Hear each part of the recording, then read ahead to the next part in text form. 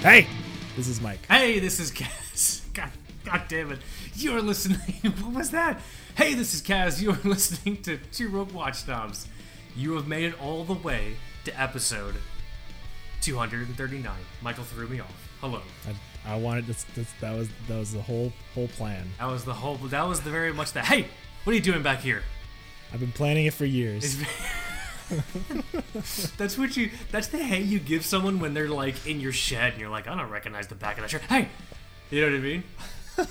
What are you doing back here? And just like scatter like the Lost Boys, like climbing over like walls and shit. Yeah. Do we? Yep. We are a serious podcast. Welcome. Welcome. This is gonna be a ton of fun. 239 episodes in, and I think we've maybe covered stuff like this before, but here at the Two Rogue Watch Snobs, we have fetishized the concept of calling out our own foibles as the watch family. We love to hate watch collectors. I think that's a fair statement, right, Michael? Not you guys, not the listeners. Yeah, no. Everyone here is cool. I'm talking about the other people. Everyone here, we like you. It's the other ones we don't like. I think part of this is the fact that we've been semi-excommunicated from the watch world space. I don't think, we're never going to get well, Basel is not around anymore. We're never going to get a serious invite to a show. Do you hear the dog? I do hear the dog. I do hear the dog.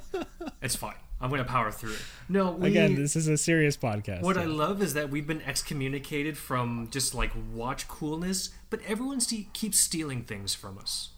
Yeah, that does happen. I'm really tired of people stealing stuff like the Watch Fast and the Driver Diver Flyer collection concept. Yeah. I think you all need to dig a very deep hole, crawl into it, and slit your own fucking throats, for all I care. Because it's easy to hate someone and then steal from them. That's just where I'm at. The dog is so mad at something. Dog? What is wrong with your dog, dude? She's so loud. Get her on air. What does she think? Because my cat's here too, but she's just sleeping. I have the door closed. And she's downstairs. That's such a loud dog. Maybe she's reacting to how you said hey. Because she's like, oh man, Michael's saying hey like there's an intruder in the house. Hey, hey! She's just walking around yelling hey. Yeah, possibly. Do you want to go check on your dog while I entertain the kids? No, it's okay. It's fine. What if there's danger? Will Roberts. I doubt there's danger. You trust your dog as a guard dog? Because I've been looking a lot at home security, and everyone's like, huh, nothing beats a pair of big boots by your front door and a guard dog. And I'm like, what the fuck? Just shoot the dog. If I walk into someone's house and the dog starts barking, I'll just shoot the dog. No joke. I've talked to a couple people, and these are guys that are pretty serious about home security, right. And they love tiny little dogs because they're so loud. They're so loud. They hear almost everything. Like a bird could be at the window and she starts barking. I'm like, okay, there's a mosquito on the doorknob. Ah! Yeah. Yeah. So I don't know. I don't trust her as a guard dog, but certainly an alarm system enough to let me know that something's out there. I don't know. I'll buy a little dog or just find one. There's dogs everywhere. Dogs are great, yeah. Just get a free dog. I just see them all the time. And then, yeah, they have humans walking them, but whatever. It's fine, I suppose, This is going to be a ton of fun. 239 episodes in. We are going to keep the fucking hate train rolling. Episode 239 of the Two Rogue Watch Snobs podcast is thus titled, The Lies We Tell Ourselves. Yeah, there's some classic ones in here, I know. I love it. I love the concept. The concept of this is this. I classify the predilection to collect watches as a disease. It's a disease, but it's also a psychological condition where we perpetuate some weird lies to just keep us locked in. This psychological trauma. So any sort of lie you tell yourself to maybe keep you watch collecting or to help you, feel more like a watch collector. That's what this is going to be talking about. The lies we tell ourselves as watch collectors. So, I've chosen some. I don't know I chose some. Michael doesn't know what I chose. Michael chose some. I don't know what he chose, but I'm fairly certain we're probably going to have some similar ones. Yeah. Oh God. I think some folks might be surprised by some of the things I say, but I'm so excited. Yeah. Yeah, it'll work out. Because I think between the two of us, you've had some doozies. I've made some serious mistakes. Yeah. As have I. I've done it also, but I don't think anyone has gone into watch collecting and executed it perfectly. It's just not possible. I don't think the concept of the perfect executions exists. What does that mean? Yeah, like even some of the people you see on the big sites where they have like insane collections, I don't know. They made some mistakes, I bet. You're never going to be happy with your watch collection. I don't know if that's true. But I guess it depends. Yeah, I think you might be, but you're not going to be the kind of person that's listening to this podcast or like have RSS feeds for like 10 different, watch websites and watching the YouTube videos all day. Like those people that have the perfect collections are not deeply entrenched in the watch world. Well, maybe that's the reality. Like, yeah. There's no amount of watch content you can consume that will put you on the path to being like a fulfilled collector. It's sad. It's a sad reality. All reality is sad. I can't think of a happy reality. Like, think about that. What reality is happy? Except maybe the reality that kitten blinks or kisses. They still make Dunkaroos. That's a happy reality. They have gluten in them? Probably. Damn it! Okay, maybe it's just my reality that's not happy. But here, let's do this, Michael, for the 239th time, and for the 7 people that still listen to this fucking show. Would you like to do an audio wrist check with me? Yes, let's do it. You should go first. What are you wearing? Who are you wearing? Who are you wearing, Michael? I'm wearing the CWC SBS Diver. It's the all blacked out quartz diver from CWC, and I think it's still the only diver that's actually issued to British Armed Forces. I didn't realize the things were still issued. That's kind of fun. Yeah, people. I don't know. People have their thoughts about whether or not that's true. I think that's true. Just in the way that I've communicated with CWC and just like what I know from the brand and like some of the stuff they've gone through recently, I still think they're a company that is just really focused on fulfilling their MOD contracts. Like I don't know if there's a nice way to say it, but they're not like a watch brand. They're a company that makes these, and the orders are filled out. They send the orders, and that's that. I think only recently they started to really understand that there's enthusiasm behind the watches out there. Yeah. You see websites, really good sites like cwcaddict.com, and there's a very kind of limited circle of collectors that are just so crazy about these watches and the history. And with the SBS, the Black Diver, it's got some pretty cool background to it because I think it was by 83 they were making these in quartz. They had the one that originally replaced the Rolex Milsub was automatic movement, but these they went to quartz later on, and apparently there were some members of the SBS in Hong Kong at some point, and they started to black out their watches. Cool. Like just aftermarket with, I don't know, some kind of coating. I don't know what they used, but spray paint. Yeah, honestly, probably who knows? But they were blacking out the watches, and some of those are actually still around. Like some people have found those original Hong Kong SBS divers. That's so cool. It's so wild, but yeah.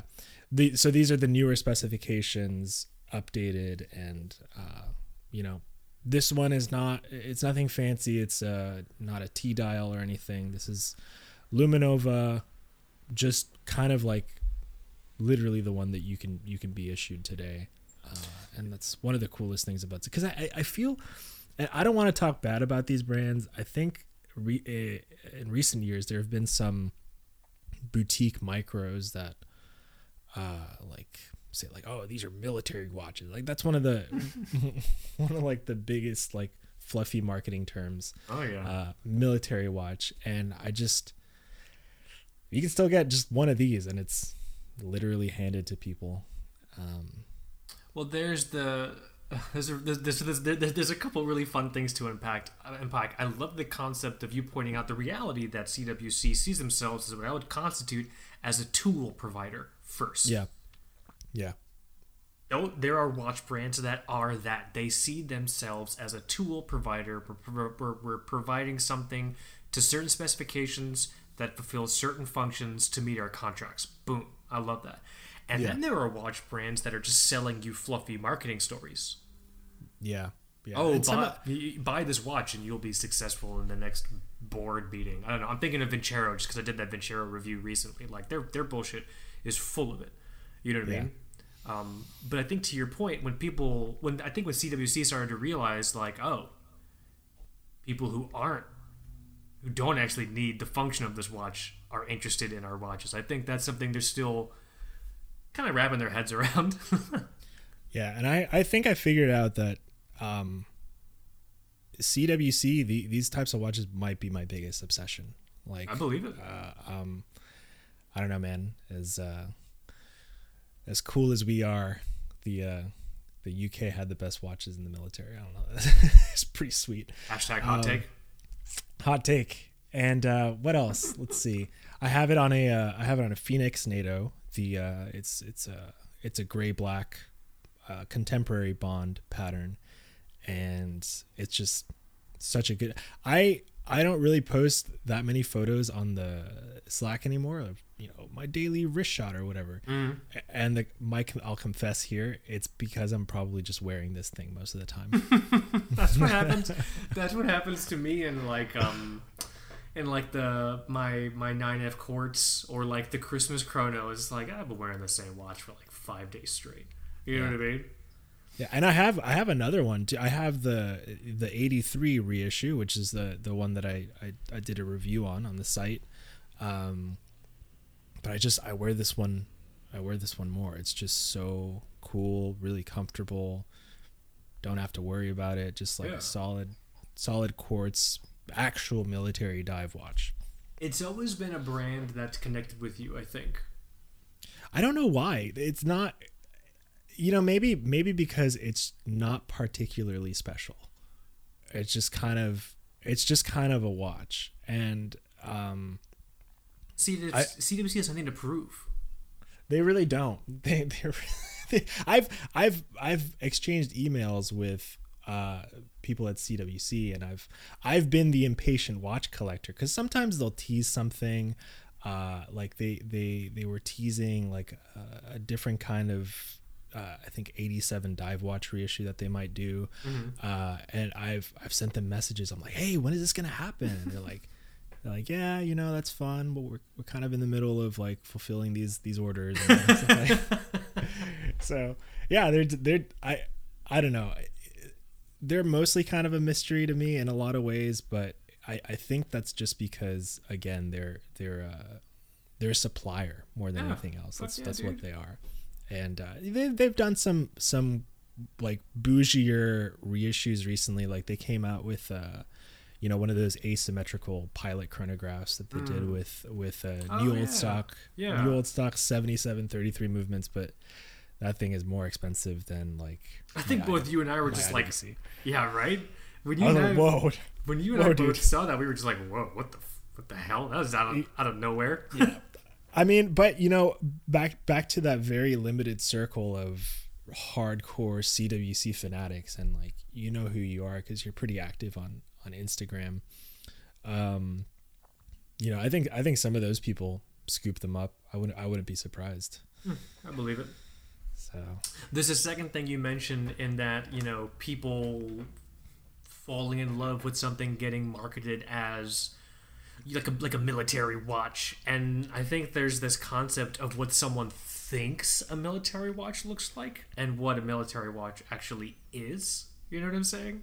And yeah, those CWCs just capture it perfectly. I've seen stuff that's marketed as like a military watch, and it'll just be like, if I tried using this in like a conflict situation, I'd probably spend like 5 minutes looking up my wrist while like people around me are getting shot. You know what I mean? Yeah. Guys are standing in my line. I can't read my sub registers. It's just like, fucking dude, like, we don't have time for you to look at your fucking watch right now. They don't. But it's a military watch. You know what I'm saying? So it's just like, sell it all. Michael, sell it all. Stick with CWC. I know, right? They don't post a lot on Instagram either. And they had one of the coolest, basically one of the coolest endorsements. Or not really an endorsement, but just like a very cool moment that they were able to capitalize on. There was a photo of like a Royal Navy commander who's just like on the job, and you can clearly see him wearing the CWC. That's, and he's got his wedding ring like tucked into the strap like you would. And it's kind of just, it really is the real Bond watch, because Bond's rank was commander, I think. And Commander Bond. We argue about Rolex, Omega, like the ultimate Bond watch, this and that. Like, this is literally that watch. So, but it doesn't fit people's conception of what they thought it was supposed to be. Yeah. So I don't know. I like this thing. I wear it a lot, and it makes me I don't know. I get thoughts sometimes about dark. Do you get dark thoughts? I love when you got wine drunk and posted that the Doxa was for sale on the Slack. Yeah. That was great. Dude, people were like jumping over each other like a fucking zombie movie to try to like buy that watch off of you, I feel like. I don't know how that became the marker that the podcast would end. like the end times for the podcast. The podcast is only going to end when you finally realize, figure out how to delete my contact information from your phone. As long as that air of mystery in regards to how to manage your own contacts exists, this train ain't ever stopping. I will say I might change my phone number soon. Yeah. At the T-Mobile store, they're like, "Do you want us to delete any of your contacts?" Actually, yes, just one. You know, I don't keep contacts when I move from phone to phone. Oh no! I'll buy a new phone, and they're like, "Oh, you want us to move over your contacts?" I'm like, "Nope." This is the process of getting a new phone is like shedding old people. Like, yeah. It's really refreshing. You're gonna shake me off like an old dusty coat, Michael. No, I'd ask you to. I'd give you I'd Slack you my new number. Don't worry. Wait, you're gonna lose your Miami number? I might. Yeah. Oh, that's a big deal. If you think about it, having the same phone number for a really long time is actually kind of a security risk. Because, of course it is. Yeah. Like, it's one of those things that, I don't know, is widely circulated in a ton of, I don't know, marketing data that's been mined for years and years and years. And good point. Becky and I were talking about that, like trying to keep our numbers or get new numbers because we're gonna do the whole new phone bullshit next year. I still have my South Florida number, same one. Yeah. You know, so I hear you. That's cool, man. I'm proud of you. I'm proud of you for shaking off the old area code. I have like old bosses' phone numbers and shit like that. Like, no. I don't care if you die. Delete that person's number. What are you wearing? Are we still doing a wrist check? We are. Oh no. I am wearing, I think this is the first time I've ever had the chance to hang out one of these. Huge shout out to Skip TBWS Facebook moderator extraordinaire and OG TBWS fan extraordinaire for loaning this to me. I'm wearing a Scurfa. I'm wearing the Scurfa Diver 1 in titanium in blue. This matte blue. This beautiful kind of color. I don't know the fuck to describe it, but like this thing is really nice, Michael. You interacted with these before. I was very, very close to buying that watch from skip. Oh no, that's funny. But that's the thing. I look and I'm like, okay, there's one CWC quartz diver, there's another CWC quartz diver, and I thought, okay, maybe I should kind of simmer down. But these two watches go together like PB and J. That's what I was thinking when you were doing a wrist check. I'm like, oh, this is gonna be perfect. This is so nice. Yeah, no, yeah.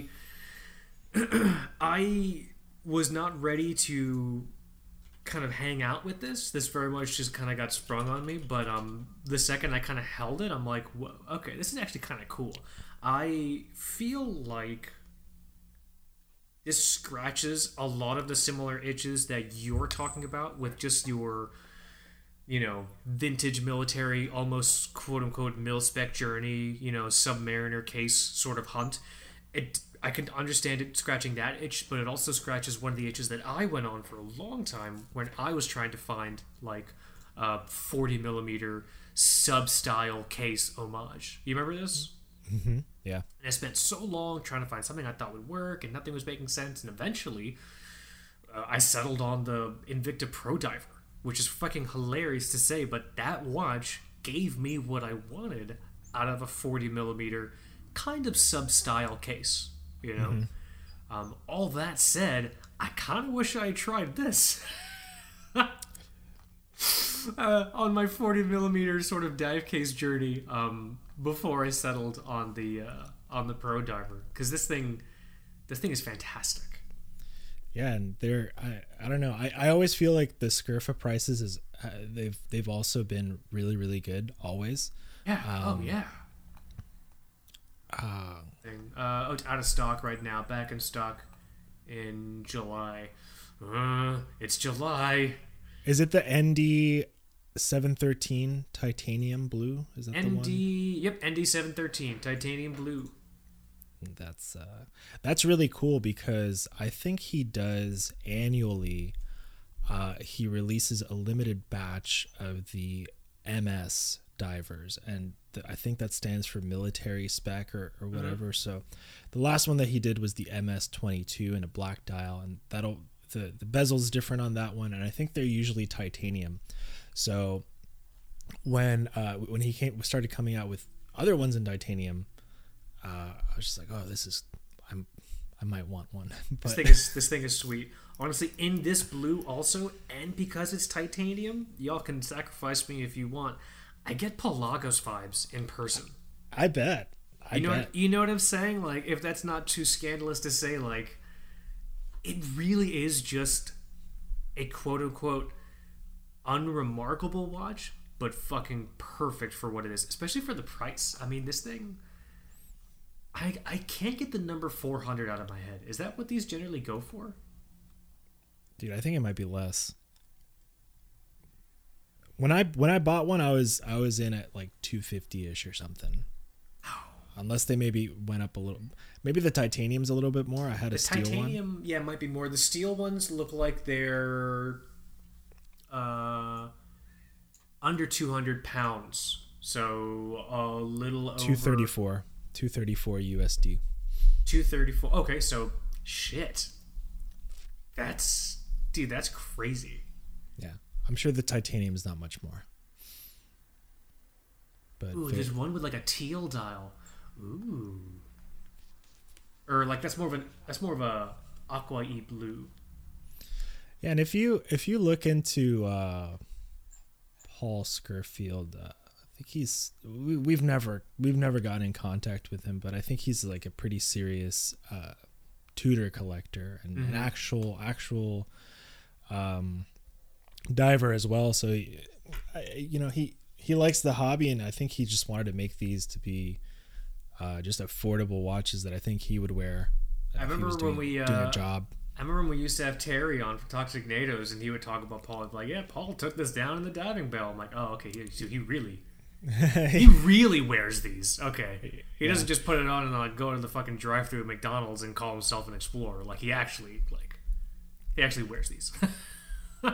That's for people to do with the new Tudor Ranger. Do I get in the line at McDonald's and call themselves an explorer? I summited the top of the drive-thru line on a Monday at noon. That is the worst time to go to McDonald's, and I did it. and it's all thanks to my $3,300 Tudor Ranger reissue. Man-made horrors beyond comprehension. Hashtag Summit McDonald's. You know what I'm saying? Stupid ass watches, but no, this thing is killer. You know what's also really interesting? So 500 meters, 500 meter rating. It has a helium escape valve, which is, you know, whatever. I don't need that. But what I love is I don't think I've hung out with a watch that had a meter rating this high that wasn't, or at least didn't feel gigantic. Yeah. Do you know what I'm saying? Like how? Let me see if I can find the actual. It says it's 14 millimeters thick. It does not feel 14 millimeters thick. Yeah, that might be the crystal's pretty, you know, pretty bubbled from what I remember. Domage. And I mean, you have that Ronda in there, so like a lot of times. Excellent points.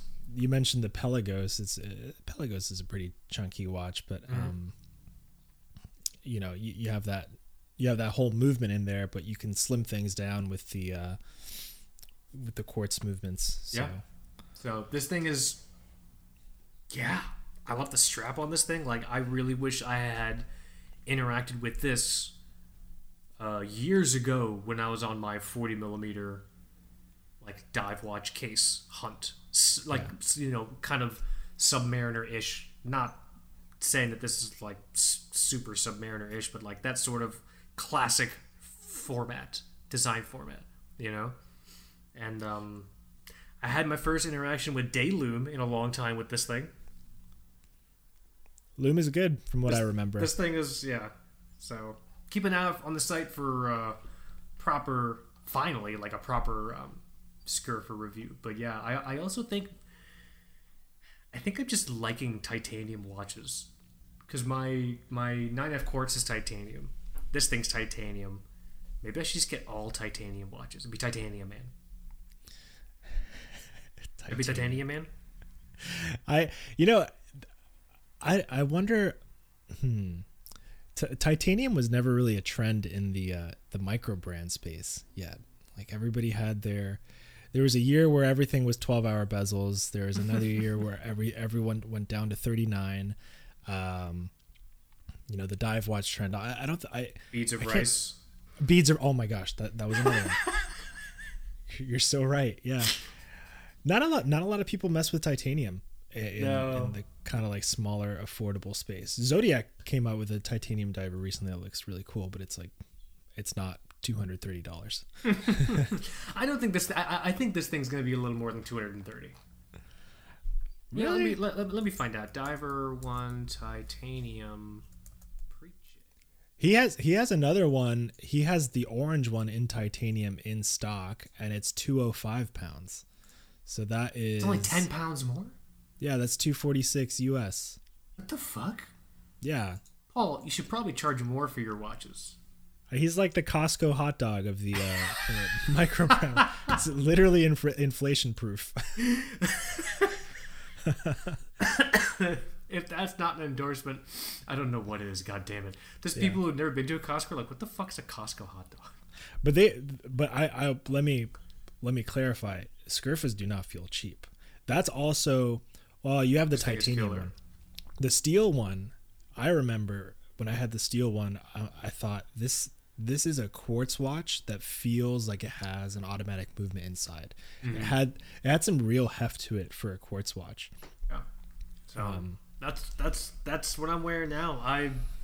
I'm very impressed with this thing. Working on the review for the site of it, but yeah, I'm glad we were able to do episode 239 wrist check. You with that particular CWC, and then me with this Scurfa. This is like a mic wrist check, right? All your darlings in one wrist check. Maybe I'll get a Scurfa. I don't know. You should. I'd like this, but here, let's do this. Housekeeping. Let's get to some housekeeping items before we get to the main topic: the lies we tell ourselves. Go visit twobrokewatchknobs.com. The URL again, twobrokewatchknobs.com. Michael got his Bremont review up, Bremont Supermarine S302. Where are we on the saga of trying to return that watch? they keep ignoring my calls. That's your watch now. I don't know. I think they have a boutique in New York. Maybe if I go this fall, I'm just gonna physically return it to the boutique. I've been trying to give you guys this thing. Hello. Yeah. Please, I don't want this anymore.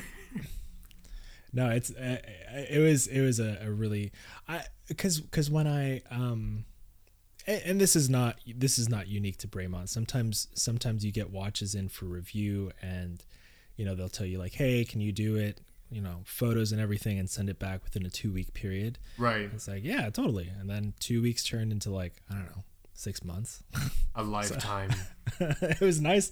It was really nice to spend that much time with it. So the review, it's a different review than what would have been if I kept it just for two weeks. So really a cool watch. You have wonderful photos in here too. So everyone check it out. Go look at the photos.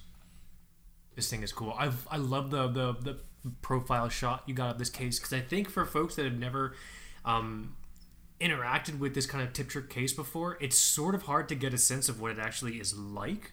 Mm-hmm. This side profile shot you got is really cool. It's I mean, if you're just looking at Braemonts online and you're thinking like, oh man, price is crazy, like you really have to handle one and potentially even wear one long term to understand that case design is just, I think that's a big part of what you pay for if you go for a Braemont. It's just there's nothing like it. There's nothing like it in the space of like larger boutique brands. I believe it. So cool. Let's see here. What else? Go to twobrokeWatchknobs.com. Check out the Braemont review.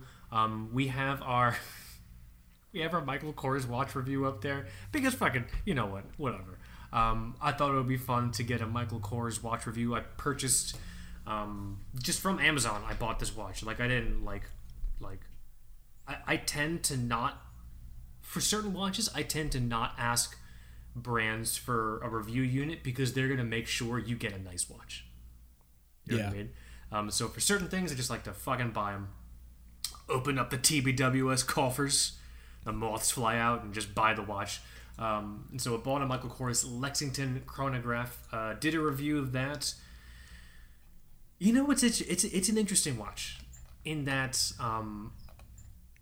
if someone were to ask me, hey, I don't really want to be a watch collector, but I want to get something that will, look nice and just help me tell the time what I want, I'll probably just tell them to get a Michael Kors watch. Because this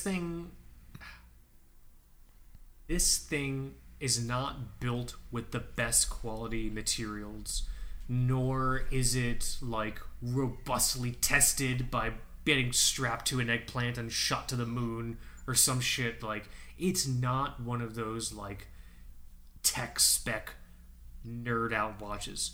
It's just a watch that exists that honestly looks very nice in photos and isn't super expensive. Yeah, but if it went into space, people would be losing their minds. You know what's really funny? It'd probably be fine in space. Probably. It'd probably no fine. testing. No testing required. It would probably be fine. What's gonna happen in space? Whatever. Space isn't real. Space is this happening? Is this happening on air? You know what I mean? People wear fucking the FW91s or whatever the fuck, the Casios in space. Like, well, I guess that's true. You know, but like, I think it's unfair, and this is a real scenario that's happened to everyone. If someone comes up to you and you're the watch person in your circle of friends, and they say something like, "Hey, I saw a really good price on this Michael Kors watch at fucking Nordstrom Rack or at fucking like I don't know, Marshalls or some shit, and I was thinking of picking it up. Like, what do you think?" If you have the knee-jerk reaction of just going full bristling neckbeard and being like, "Oh my god, Michael Kors is trash. Don't buy Michael Kors. Buy a CWC." Like, don't be a fucking asshole. Like, if you know that person just wants to watch that looks good, just say like, just tell them the truth. Like, oh hey, you know, they're designed and built to look really good, but if you wanted something to hike or bike around or be outside in, look at a G-Shock. You know what I mean? Like, Yeah, exactly. that's not the place to establish your orological dominance on someone just asking for advice. You know? So I wouldn't buy this watch. I don't like this watch, but there's no reason for me to stop other people from liking this watch. And that's just the reality. How big is this thing? Fucking gigantic. Okay. It's 45 millimeters in diameter, 53 lug to lug. Wow, wow, wee, wow. I look like a 5-year-old that stole my father's watch. I can see that. When I wear this thing. But I originally went for this watch because I like the two-tone, and I like that I like this date-just format. It's a chronograph with this sort of fluted bezeling and case, kind of almost oyster-style case with a Jubilee bracelet. Has a date-just vibe, but it does not wear like a date-just. It is fucking gigantor. This reminds me of a lie that I tell myself. Which one is that? A lie that I tell. It doesn't have to be part of the regular segment, but a lie that I constantly tell myself is that I can pull off two-tone. I can't. I cannot. I want a two-tone watch so bad, Michael. That was the other reason why I wanted to go for this. I wanted oh, maybe two-tone will look nice on me. I think it does look nice on like this one in particular, you know? Yeah. You don't seem like a two-tone guy. I know. I really wish I was. I think that can only work for me past age 45, maybe 50. Think but so? even then, I don't know. Maybe I should just sell everything and buy a bluesy. Yeah, that'd be kind of cool. I think that watch looks very nice on me. It does. You just get a fake one. Oh, have you seen the fakes lately, man? It's ridiculous. you're getting good. Yeah. How many people unsubscribed? Right? Just I don't know. My parents. I'm surprised. Actually, they still don't even know I do this. This one guy's recommending a Michael Kors. The other dude's recommending a fake Rolex. The hell happened to this show? It really went downhill. It's called the Two Broke Watch Snobs, not the two upstanding orological watch snobs. You know what I mean? It's definitely not upstanding at all. Upstanding. I think what's funny is I had to bust open this watch because I couldn't find any information on the Michael Kors website about what fucking chronograph movement was in here, because it actually is a chronograph. It actually is a chronograph quartz complication in here. If you're curious, it is the Miyota JS25 chronograph. I see that. So that was actually kind of interesting. So it has that going for it. Big spacer in that watch. It's a giant fucking watch, dude. It's not for me. It's, you know what I mean? It's just not for me, but if someone else likes it, that's cool. I think the point that I tried to make in the review also is don't think you are getting, and I think I made this point in the Vincero review as well, don't buy this watch and think you're getting something on the same luxury watch scale as an Omega. Mm-hmm. That is not what you're getting. No. Don't think you're getting that for the sweet low price of $174 US. That, there's nothing wrong with wanting a good watch and not giving a shit if it's a luxury watch. This is not a luxury watch. So the brand, the Michael Kors brand, can be constituted as a widely accessible mid-tier luxury brand, but these watches themselves are not luxury watches, you know. So that review is up there. We have a post on twobrokeWatchSnobs.com talking about how to start a watch collection for $200 or under. I had a fun time doing that. Go and check that out. And then new stuff every week. Just trying to work on it. Sweet deal. Shall we get to it? Start lying to ourselves. We have to. This is not necessarily about us lying to ourselves. It's about us being honest about the lies we tell ourselves. Yeah. Do you want to be honest first? This is a safe space. Yeah, I guess I'll start with a big one. I guess. So as the person who recommended Diver Driver Flyer a few years back, I think a lie that I tell myself often is that a minimized and consolidated set of specialized watch designs will be everything that I need, and I'll be happy. this is a really interesting one because you and I have both really flip flopped on that one. Yeah. So the and if you look at the world of watch content creation, this is like one of the most popular. I mean, you just brought one up, like build a watch collection for $200, or like the 3 watch collection for X, the 5 watch collection for this, the diver driver flyer combination. I think those are moments of, you know, enlightenment in some way, where you're trying to inject some logic into the passion of watch collecting, or at the very least make a plan. So you very much think that, okay, once I achieve that, that'll be perfect. That's all I need. And that's been a lie for me, because I think I hit that a while ago when I had you know, the Doxa, the Speedmaster, and then as I mentioned in the Braemont review, I'm always trying to fill that flyer space. And even when I did, I filled it with a great watch. I mean, I had the BBGMT for a bit, but it was not over for me. Like, I was still like getting stuff. I was still lusting after things, and it just like, as enthusiastic as I am about that whole hypothesis, it's not going to end there. It might, if you're a normal functioning person that doesn't do a podcast, but you know, if you're, you know, if you're like digging through, I don't know, like Japanese sites and torrenting like stolen Seiko releases or something, I don't know, you're that into the hobby, it's not going to end for you there, you know. Just Watches, we're looking at you, Just Watches. Looking at you. That might, you know, that kind of exercise might help you again exercise the hobby logically, but it's not going to get you out. Mm-hmm. Well, because I think it's, and that's the reality. When am I done watch collecting? Never. Yeah. As long as you keep thinking the next purchase will be the last. Like, I think it's a lot larger than having the perfect collection to get you out of watch collecting. You have to have the right mentality. Yeah. What's urging you to collect? You know what I mean? Like, I collect watches because I like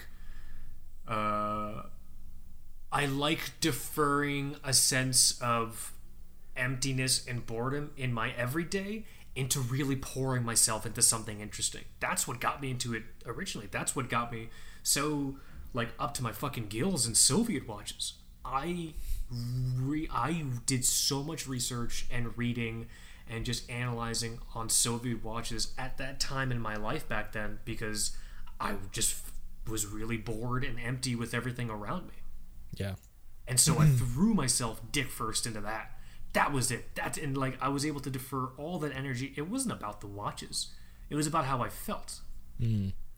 And so it's one of those things where I was never going to get to a spot where I felt like, yep, now's enough. I've researched enough about Soviet watches, because it wasn't about the watches. I mean, like, this is my own personal like interpretation of like that concept. Like, 3 watches is enough. A small collection is better. I'll be done collecting at this point. You know what I mean? Like, everyone might be like thinking or interpreting this differently, but you're totally right. You know what I mean?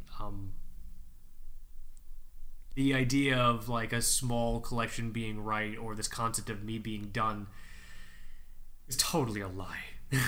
Depending on how you approach it. Yeah, because also, I think you and I, if we get into a hobby where 80% of the hobby is spending money, I think we're gonna feel uncomfortable to the point where we want to almost just make something more out of it, which is part of the reason we run a podcast and a website. And if you find yourself there, you're not gonna get out with those 3 watches. It's again, it's a really good exercise. It's if you're thinking about minimizing, which I'm sure we'll talk about in some of these other cases, it's great, but it's not going to be like I don't know if it's going to be the exit strategy. Mm-hmm. So death. Death is the only exit strategy. Death is the only way out. That's great. Like Azkaban, dude, you just gotta die or whatever. Yeah, that's one that's came a good one. that came to mind. You know, the moment you brought this up. That's a good one. I like it. Yeah. My turn. Yeah. Let me look at the old list. I like this one. I find this one is pretty interesting. This lie we tell ourselves: a watch brand is not your personality. And what inspired me is the concept of you meet someone for the first time and they're into watches and they're like and they go, oh, I'm a Seiko guy, oh, I'm a Rolex guy. You know what I mean? You ever I guess it's kind of funny because we were just talking about you being a CWC guy. Yeah, I mean, I don't know if I've ever like said that to a person though. I the thing that I feel sometimes, I don't know if I say things, maybe I have said things like that, but for me it's more like, oh, if I were a watch, I would be this watch. Mm-hmm. That's how I feel about a good SBS. It's a cute BuzzFeed quiz. Yeah. You know? Exactly. But I get that. I get people that are the people that are just like wrapped up in one brand. Well, it's the idea that this one brand embodies so well what I want out of my lifestyle, or what this brand reflects what I want people to think of me. So, you know what I mean? Like, and I just don't like the idea of people thinking if I just buy the right watch, that will help me like project the image I want. And that's actually one of the more interesting things about fashion. So there's I guess there's two kind of schools of thought in regards to fashion. There's what you wear to help you feel a certain way, and then there's what you wear to help you project something to someone else. And there's probably definitely crossover between the two, but the Scurfa is a great example. I am wearing this Scurfa because of honestly just I like the way it feels and I like the way it looks. If I had to think about what this would project to someone, I don't really know. People would probably think I was wearing a fake Rolex or something. You know what I mean? Or like a Rolex on Oyster Flex. What's the rubber, the Rolex rubber called? I think it's an Oyster Flex. Yeah. It's so fucking stupid. You know what I'm saying? So I think that's an interesting lie. And I'll tell you what precipitated me doing this is do you remember many years ago? It feels so weird to say that. When I was trying to buy a Panerai in Orlando. Do you remember this? I talked about it on air in I remember. Like the single or double digit episodes. And so I remember this was a long time ago when I couldn't afford one, but we walked into a Panerai AD. It was a Mayors, and I was looking at one of the Pam models, and like the salespeople are like they're like they're like, oh, you're looking at that. I'm like, oh, there's no way, I can't afford it. I'm just looking around or something like that. And they said the stupid bullshit of like, oh, well, you could just use Mayors money if you finance the watch or blah blah blah. And I'm just like, oh wow, that actually sounds really exciting actually. And I was super excited and Becky was super into it, and they went into the back to run the numbers. And I remember there was this moment when they were back there and I was looking at the watch, and I remember they made me put it on and shit like that. These fucking snakes. They made me put it on, and I was looking at the watch, and I remember thinking to myself, wow, what is my new life like of a Panerai owner? What's it going to be like when I walk out of this store as a new man? Not that different. Not that fucking different. Still have bills and shit. You know what I'm saying? You'll have one more bill. One more bill. But I just remember thinking that. I'm like, what is my new life as a Panerai owner going to be like? Oh, it's going to be... And it's just... I didn't really... I didn't think about it back then the same way I'm thinking about it now, but that was like a really toxic way of thinking about it. It's just a fucking watch, dude. Yeah, You know what I'm saying? that's true. But there's a distinction to be made here because you're pointing out the people that are, they're posing that question. What's it going to be like when I'm a Panerai guy? Mm-hmm. But I would argue that there are Panerai guys out there in different ways. Like there's take the guy that runs Periscope.com. Oh, yeah. Okay. That is a Panerai guy. Or if you take somebody like Spencer Klein, like that is a Seiko guy. So in some ways, I think the watches get tangled up with your identity. Again, if you're,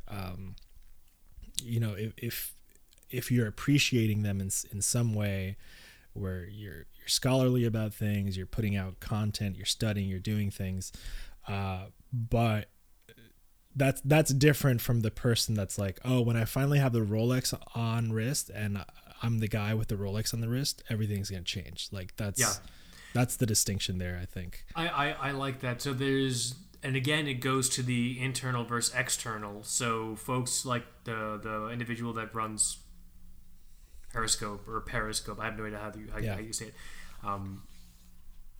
It is not integral. Having the world see him as a Panerai collector is not integral to his passion for Panerai history. Probably. He would do that fucking shit if no one was reading it. Yeah. Or he would still have that. You know what I mean? But that's different from the person that's just like, oh, I'm really excited for everyone to see me walk out the store with this Rolex. I'm going to run my fingers through my hair every chance I get. You know what I mean? I'm going to reach for the door every chance I get. I'm going to make sure I hold my drink really high every chance I get, so everyone sees my Rolex. But that's actually a good point. So I will accept that a differentiator between the lie being, a watch brand is their personality. So that's a good one. Yeah, that watch is not gonna change you. And I've been guilty of that too. He's like, oh, same. Because when you're like take an IWC for example, it's like, oh, like, or even before that, the Speedmaster, like, what's it gonna be like when I get the Speedmaster? It's like not much different. The best part, at least for me, is that I'm not looking at Speedmasters anymore. So that's how your life is different. You have less money and you might obsess over something just a little bit less. I love it. What else you got on your list? The lies we tell ourselves as watch collectors. This is a fun one, and this is one that I've been thinking about lately because I think the prices have gotten a little bit better. But a lie that I tell myself a lot is that I don't need an SKX. This is fantastic. I'm so embarrassed to admit that I've like made this mistake how many times. I've lost count. I had the orange one, had the yellow one, which is freaking awesome. Can't believe that. Yeah, that's right. I've had like 4 of the black ones.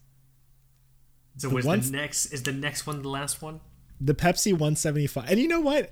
I lie to myself harder when I try to deny that I've done this. So I've been looking at the Pepsi ones again, and I'm like, if I get one, it won't be that crazy because technically I've never had a 009. I had a 175. I had a 170.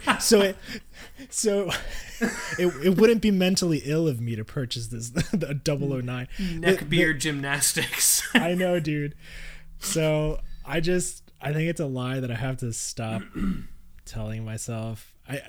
And this is, this was sparked by the new GMTs that I think a lot of the retailers started to get recently. Seiko 5 GMTs. Yeah, the Seiko 5 GMTs, and Just Watches did a review. Spencer Klein did a super long, very detailed unboxing of 2 of them. That's really good, and I'm just like, man, that case is awesome. I think I said it in one episode. I really do think that Seiko Diver case where you got like the I think from the earlier 6309s to the 7002s to the SKX 007s, like I really think that dive watch design with that asymmetrical crown that kind of morphs out of the case, I think it's superior to the Submariner case. The design is shots fired. The design is just so awesome. How much are these Seiko 5 GMTs? The GMTs are 400-ish. But the thing is, this is going to sound, again, very neckbeardy, but I really wish they had a screw down crown. I think even Spencer Klein said he wanted to experiment. He wants to see if the guts, the movement and stuff can be taken out and put into an earlier SKX case. So that way you would get the GMT inside of a case with a screw down crown, which would be wild. I'm looking at this thing now. Pretty cool. $400 is a little high. I was thinking maybe we could get one in for review. It'll come down. I think probably come down. Yeah, it's still very, very early. I think again retailers just started getting them, but yeah, just seeing those and like the Just Watches review and all that stuff. I'm like, man. Is there a teal one? I mean, there might be. The Seiko 5, the new ones, they've really been experimenting with color lately. So I see blue. I see orange. That's it. Black, blue, orange. Okay. So I just need to. I don't know why I got into the mood again. You remember when I was like, oh, I'm gonna collect all the colors. I remember. Yeah. And I think I did. There was a moment where I had the orange, the yellow, the Pepsi, and a black. What's that teal one? Is it like a teal Annie Digi one? Oh, dude, no, you're talking about the 7548 teal. That's a quartz diver that was made like for one December in the 1980s. And then everyone was shot afterwards, never to be made again. that one's really cool. That's good. That's a good one. So we're gonna get another XKX. This is happening. I don't know, man. I don't know if I should. What if I just get hurt again? Like, I don't know. There's like inflation. That's a thing. Like inflation is certainly a thing. I don't have more important things to worry about. What if we compromise? What if you get a really killer SKX like poster and put that up in your office? A poster? A poster. Yeah. I love how disgusted you were at the notion of a poster. I don't know, man. But maybe just that would scratch the itch, because maybe you don't need to own it. Maybe you just need to see it all the time. Yeah, maybe. Oh. Like it got to the point where I keep talking about him a lot, but I'll put on Klein vintage watch videos on YouTube because they're pretty long, and it's almost like Seiko ASMR for me at this point, because he just has, it's just like a camera over, and he's fiddling with these watches and saying stuff that I'm not smart enough to keep up with, but I'm like, oh, that's a cool looking watch. Talk dirty to me, Spencer Klein. So that's a lie that I tell myself a lot. What have you so you have a home office, right? Yeah. Have you decked it out and decorated it like cool? Is it like a cool hangout spot, or does it look like a small bomb went off like my office? Dude, I was thinking about asking you, but my office is just never clean. Yeah. There's a broken spring bar here, and a spring bar tool, and a checkbook, and an old receipt from the post office, and a bill that I never paid. Chick-fil-A cup from 2007. The shell of an external hard drive that I shucked, like it's bad. Where I currently am now, we're renting here, and I'm in one of the bedrooms as an office, and because we're building a house, and while we're building, I'm renting here, and we've just not unpacked. I'm just living in boxes, and so I have not taken steps to properly appoint this place as my kind of office, as my hub. But I have plans to do that in the office, in the place that we're building. So I'm very much looking forward to that. My wife works at a state psychiatric hospital, mm-hmm. and she came into my office once, and she's like, "This looks like something like one of my patients would live in." Like, next up is the white coats. The white coats just taking you away. Yeah.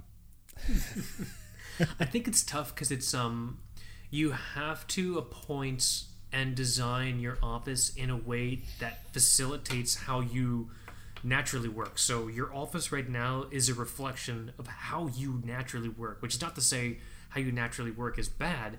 It's just, don't try to figure out how you think your office is supposed to look like from other people's offices. You know what I'm saying? You have to create zones. So in my future office, I'm going to have a music zone for my guitars and my monitors and things like that. And then I'm going to have a reading zone where I'm going to have all my built-in shelves for all my books and shit with like a big sitting chair. And then I'm going to have my work zone where my laptop is going to be. You know what I'm saying? Like that. That's helping me keep things organized. Yeah. And it's bad because I get into the YouTube space where, you know, people show their office setups and they're like super clean, crazy, well produced videos, and like they're like soy facing in the thumbnail, like, oh, like just, I don't know. You also can't judge them from that. That's not real life. Yeah. Anyway. You know what I mean? That's the same level of cleaning you do before your parents come visit your place. Yeah. That's not how it really is. Maybe an SKX poster is the first step. I think there's a. That's the first step. and then a PRS on the wall. Ugh, no. I don't know about that. We both have the same diary, I think. We're just reading from each other's diary at this point. What's your next one? Let's see here. What do we got in the old? This is an interesting one. This one is going to be controversial because of my very... I mean, you know me. I'm very extreme with my views. It's either all or nothing. I tend to not be in the middle with some things. The lie that I realize we tell ourselves is that... Listen, everyone. This is watch collecting. There's no such thing as best value, air quotes, in watches. It's a concept that literally doesn't fucking exist. If you come to me and you say, oh, hey, the Seiko 5 GMT is MSRP at $500, but I got them for, I don't know, $300. It's automatic, GMT complication, in-house movement. That's great value for money. No, you fucking dickhead. That's stupid. It's watches. That's still a $500 watch. It's still, yeah. But this is watches, like...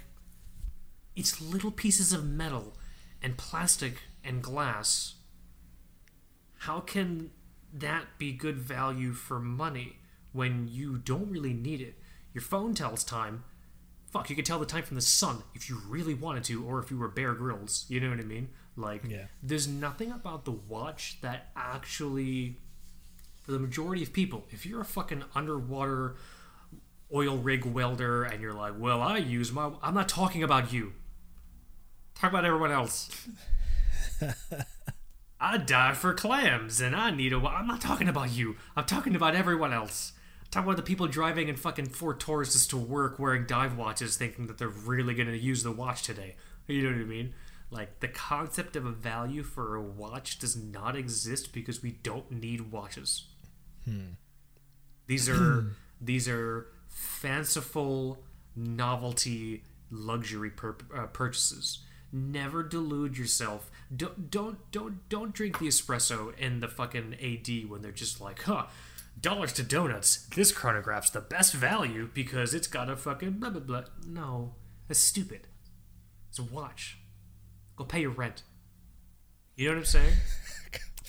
My favorite is when it gets to something like, and I'm sure we've done this on the show before, but when it comes to something like a perpetual calendar, and it's a perpetual calendar that's like, okay, maybe it's $12,000, and we're like, whoa, that's a good value it's a great value. We have done that. Yeah. Of course we've done that. It's a lie. It's a lie we tell ourselves. Like, oh, that's a great. I've totally made that comment about like fucking the automatic the Tissot Swissmatic automatic chronographs. Yeah. I'm like, dude, best value.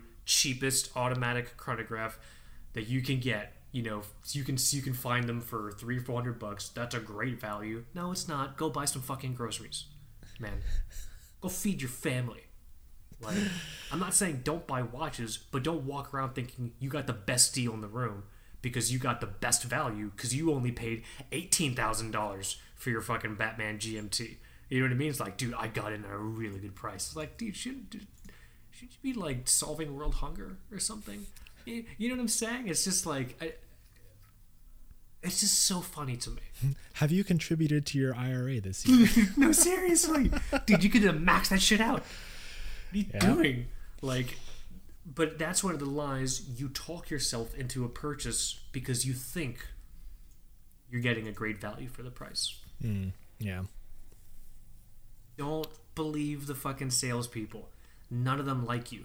If a salesperson sells you a watch and you hung out with them for an hour and they really worked you into the purchase and you're just like, man, that was a great experience, and you go and drive home and you're stuck with a fucking $8,000 brick on your wrist, the salesperson is not driving home thinking, man, I had a really great day, I made a new friend.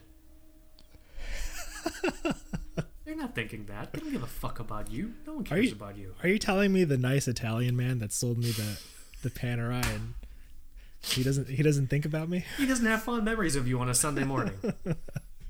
No. Oh, dude. There's no value. Salespeople don't care about you. Stop lying to yourself. I'm not saying don't collect watches. I fucking love watches. But just don't think you're getting a good deal. Yeah. God. What do you got? What's on your list? This is fun. I like this. I haven't spat ire in a long time on air, I don't think. So there's one.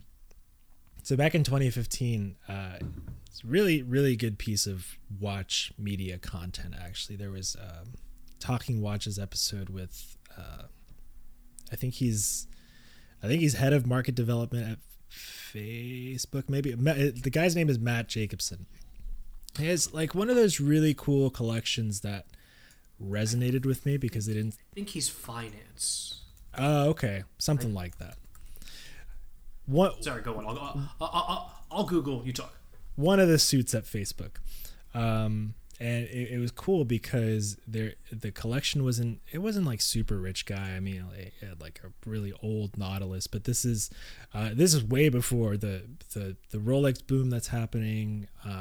And he kind of mentions how he got his stuff back when nobody cared about subs and all that kind of stuff. But what was cool was that he said he had 10 watches, and one thing stuck with me. He said if something comes in, something has to go, and that thing that's coming in needs to be better than what it's replacing. So for the longest time, I took that last part of, the statement, if something comes in, it needs to be better than what it's replacing. I took that and understood it as if you're replacing something, it needs to be more expensive than what it is replacing. That's the trap. Yeah. Yeah. Head of marketing development. You're right. So, like take the CWC, the 83, the 83 diver that I have. Like I've said that's kind of like my mill sub. I think this guy has a mill sub. He has an actual. Oh, yep, that's a nice one. So for the longest time, that was like, okay, this is kind of like that mill sub slot in my collection. It technically is, but it technically isn't, kind of thing. I have fun with it, and CWC makes. They make an automatic version, which is way more expensive than the 83 quartz that I have. And even to this day, sometimes I think like, oh, am I supposed to eventually grow out of this 83 and get the expensive automatic one? Like, is that what I'm supposed to do?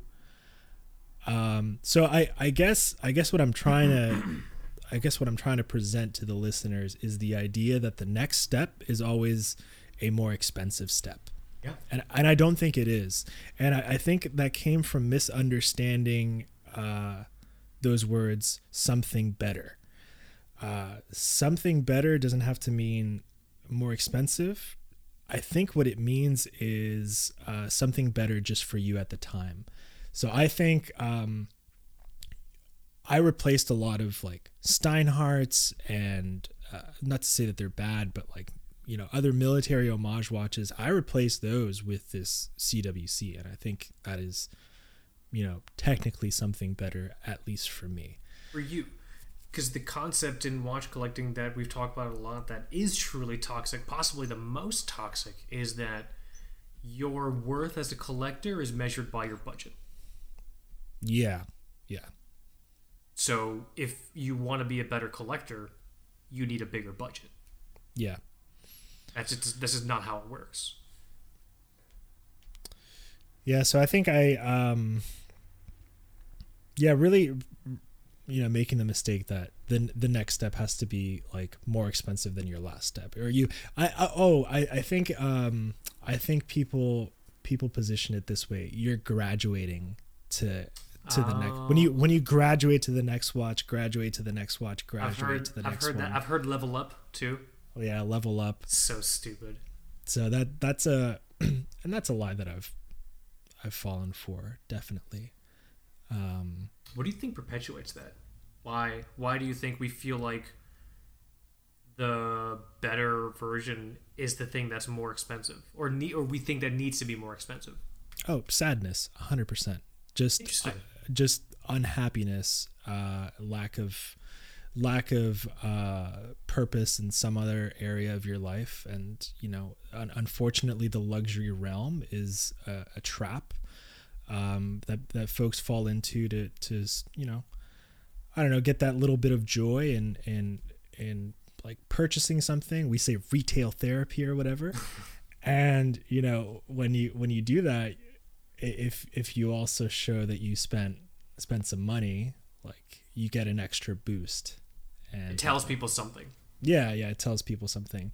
And if you have like nerdier circles surrounding you and you're so entrenched in that, you can do even worse for yourself and maybe even stretch your budget more than you should have. That's the takeaway from Michael's last one. Save your money, get better friends. Yeah. Right? Yeah. That's this is getting dark. It's not American Psycho, man. Like, you don't have, if your circle of friends perpetuates this notion of like it's like the stupid card scene in American Psycho. That's a really good, or when they go out for lunch or something, it's like $600, not bad. Oh man, that's good. That's a good one. I like the show. I like doing the show with you. We should keep it up. We should. Yeah, we should keep going. Oh, what time is it? Okay, we probably have time for two more, maybe one more piece, right? Yeah. Where am I? Is it my turn next? Mm-hmm. Ooh, this is a good one. This is kind of related. This is kind of related to what you were just talking about, I think, but maybe not so much focused on you surrounding yourself with watch friends.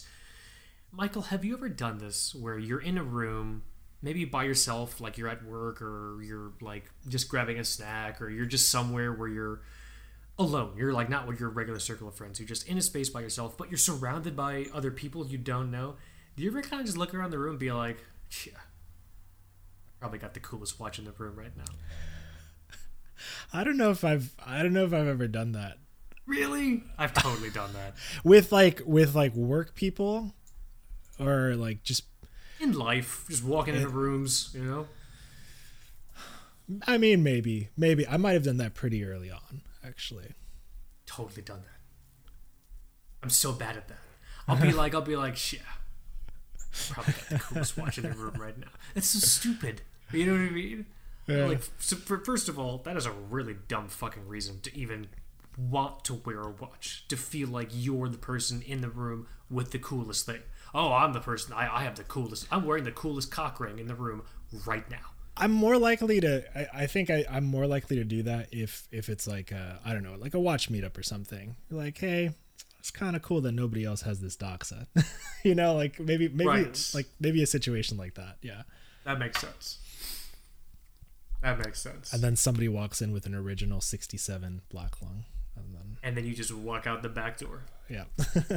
I'll just leave to the kitchen. Just don't mind me. You can keep my coat. It's fine. I'm just gonna go. But no, it's an interesting lie.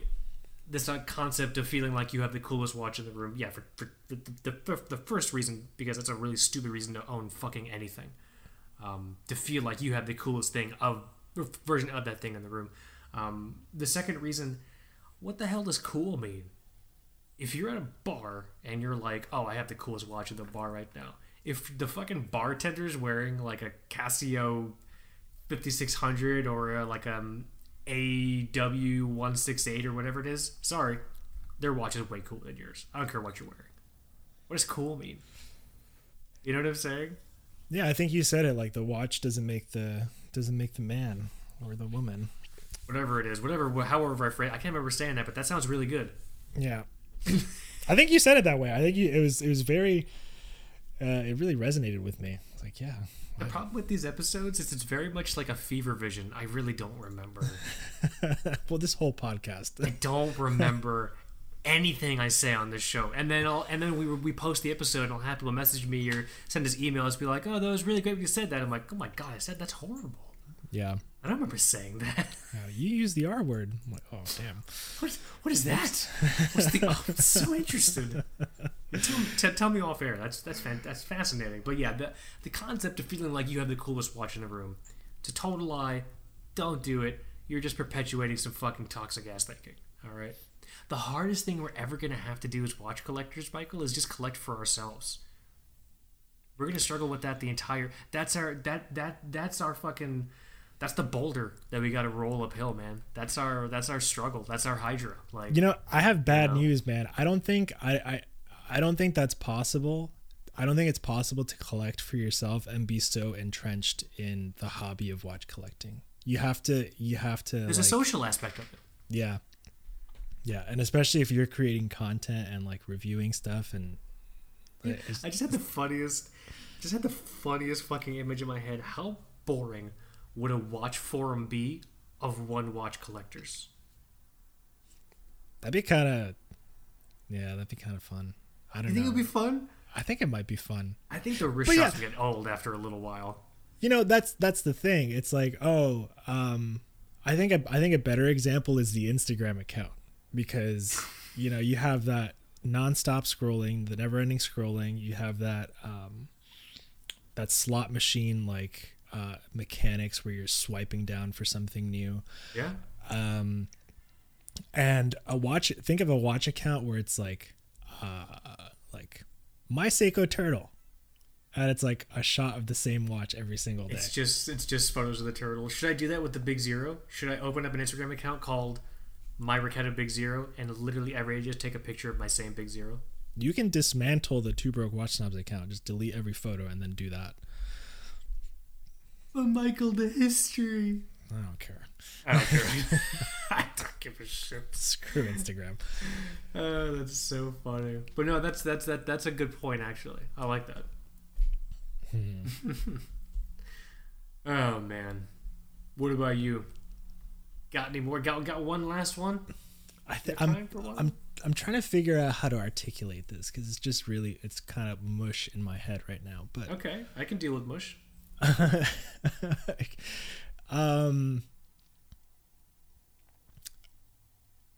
So I think if you're trying to, and this really like, I think this speaks to me. If you're, and I guess it's more related to falling for it's not necessarily a lie that I think I've told myself. It's a marketing lie that I've fallen for many times. Okay. This is good. I like this. And it goes back to stuff like the military watch thing, or it could like say that there's somebody that's really into Soviet watches, right? But you're talking to one, but they haven't had the pleasure of encountering with your truly authentic Soviet watch content and your like the historical pieces that you've written on the site and things like that. And they just have a very surface level understanding of it, and they fall for this like, I don't know, some brand has like a very loose tie to a Soviet factory and they like spend $1,000 on a reproduction, I don't know, Vostok or something. The same thing can happen to the person that's like really into James Bond, so they bought like the the 007 Bond for like $5,000 back when they made the one with like the little 007 on the second hand. So I think it's falling for the lie of marketing, watch marketing, that like this Bond image that you want to make for yourself, or this historical corner of watch collecting that you want to like tap into, like you need to do it through us, because we are the ultimate entry point for you to achieve that. Yeah. And I really started thinking about this because I've had discussions with two different like non-watch people recently, and they had one thing in common. They asked me, oh, do you know that person Watches of Espionage on Instagram though? And it's like a newer account, and the guy I think he's former CIA or something like that, and it's just like the account's not dressed up or anything. He's posting like watches that are worn in military circles, watches that are worn in intelligence circles, things like that. And it got very popular very fast, and I noticed that it got popular with like some non-watch people. Huh. And I think the reason is like take the military like watch thing. Like that's the real stuff there. It's not the $6,000 or the $4,000 Pelagos FXD, or the $6,000 Omega Bond watch, or the $9,000 one in titanium. It's more likely than not something like a Casio F190 whatever it is. Yeah. So I guess it's less of a lie that I tell myself, and more of a marketing lie to kind of be weary of. Watch marketing will often take a very small aspect of something and stretch it so far to make you think that like the only entry point into this speck of interest that you might have is through our super expensive watch. Yeah. When it couldn't be further from the truth. I'm not a real Bond fan if I don't own this James Bond Omega release or something. Exactly. Yeah. It's this idea of I mean, it's analogous to the idea of almost buying cool. You can't buy cool. You can't buy your way to being an authentic Bond fanatic. You know what I mean? It's also one of those things that I think people can generally use as like a physical totem to show other people how much into James Bond they are. Like, oh, that oh, you're really into James Bond. You bought this fucking $6,000 paperweight with a couple characters on it. That's really cool. Yeah. You know what I mean? Like that's a good one actually. It's funny, I'm struggling to phrase that as well, but you're totally right, because that exists. That exists not just in watches, but like everything. Yeah, I could have articulated it better, but I think only recently, again, I bring that account up for a reason, because I think only recently, at least for me, I've started to look at watches a little bit differently, because I think a lot of what interests me in certain watches is like real world use. For example, I really enjoy utility in watches, and then as a result, I'll get into something like, oh, the Apollo whatever story, and like that's why you need a Speedmaster, or like James Bond, and like, you know, that's, you gotta have an Omega. And then it's kind of funny to see somebody like perhaps a non-aware or an unaware watch brand like CWC repost this photo, like, oh, here's a cool photo of a commander somebody took wearing one of our watches. But like zero marketing material other than that, and it's just like, it speaks volumes more than, I don't know, that sexy shot of Daniel Craig with the with the latest Bond watch. Right. That's funny. That's a good one. I think that's like a solid lie. Yeah. To round it out. And a lot of people fall. I mean, it's oh yeah, it's the secret weapon of just like the AD salesperson's like, yeah, this watch went to the moon. Like, well, I mean, so did my dad's G-Shock, I guess. So the tinfoil. You don't see me nerding out over tinfoil. Like, whatever, dude. You know what I mean? Yeah, that's a good point. Can you imagine Reynolds tinfoil wrap? Reynolds, we've been to the moon. I bet you their sales would go up. I have no idea if it was Reynolds tinfoil wrap. Please don't send me a bunch of random emails. It's just the first fucking tinfoil company I could think of. Some like moon landing like denier would be like, actually, will write to us and yell at us about the moon landing. Oh my god, please send us your hate. Send us your hate at tbws.contact@gmail.com. That email again, tbws.contact@gmail.com. This has been fun. I always like being annoyingly introspective with you. Yeah, it's a not annoying. It's a fine exercise. I think it's really. I think some people really just want us to do an episode on the best dive watches for under $500 you can get. I guess that's what Google wants us to do. That's what Google wants to do. I think people will just really, as a palate cleanser, be like, hey, can we just talk about the best GMTs under $1,000 for one episode, guys? Like, we know you guys are really sad and you're having a like you're still recovering from 2020 and isolation. It's still 2020 in this house, man. All right? I don't care what no one says. No, it's good times. This is a fun one. I mean, I like the idea of making this a recurring segment, so we'll call this part 1, the lies we tell ourselves. Next episode, let's bring back one of the other segments, actually. We have a few running around right now. We have a few. I still think a Q&A is going to be kind of fun. We can do a Q&A. If you have a question that you would like us to answer for the next episode, Q&A episode, which I'm guessing is going to be episode 240, the Two Book Watch House podcast, you can email us at tbws.contact@gmail.com. That email again is tbws.contact@gmail.com. Don't message us on Instagram. You know what I'll do? I'll make a post on Instagram, and if you want to submit an idea for the Q&A, just comment on that post. That'll be the best way we see it. It's like a photo of your face. It's just going to be a photo of my face, but like from up, and I'll have like a bathroom light behind me, as unflattering. And I'll make sure there's I'll be sawing a piece of wood to make sure there's a bunch of like debris in the air. You know what I mean? Like as unflattering as I could possibly make this photo. You got to make a YouTube thumbnail for it with like your mouth open, like you're surprised, like, oh, have you noticed? Like, why is that every YouTube thumbnail for everything? I hate. Do we have a minute and a half to talk about YouTube? Like if I'm trying to find like a video on a vacuum cleaner, it's like it needs to be a guy with his mouth open, like, ooh. it's like. Mr. Beast had like that success, and now YouTube requires you to like basically do that. Hate it because we as humans are fucking stupid. So if I go and Google best vacuum cleaner review, and I see someone's face who's going, ooh, I want to know what's making them make that face. I don't even give a fuck about the vacuum anymore. I want to see what's making that person react that way. Michael, I hate the face video. Even watch reviewers are guilty of it. There'll be a thumbnail of them like holding their nose, like, ooh, Rolex mistakes, like, ew. And it's like, fuck you, dude. I hope you trip down the stairs and break everything in your body. Like, what's wrong with you?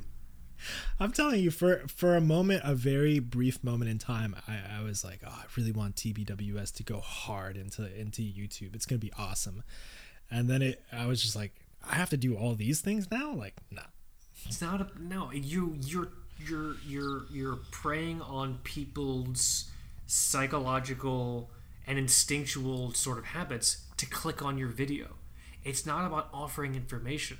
It's about, oh man, I want to see what's making them react like that, or oh man, I don't want to make whatever mistake is making this fucking, twat bag hold their nose and shake their head in the thumbnail. I'm gonna, you know what I'm saying? It's not even about the thing anymore. Michael, if I had it my way, the internet wouldn't have changed after 1997. You and I were talking about this in the pre-talk. The GameCube is the marker. That should have been the pinnacle of tech. It should have stopped there, and then we would have been fine. Two Broke Watch Snobs. Search for us, AOL keyword TBWS. Ask your parents first before jumping online, kids. That was peak internet. The fuck did we do to the internet? Yep. Like, it's just it's just, yeah. Y'all don't want to hear me talk about the internet. Yeah, you don't want me to go.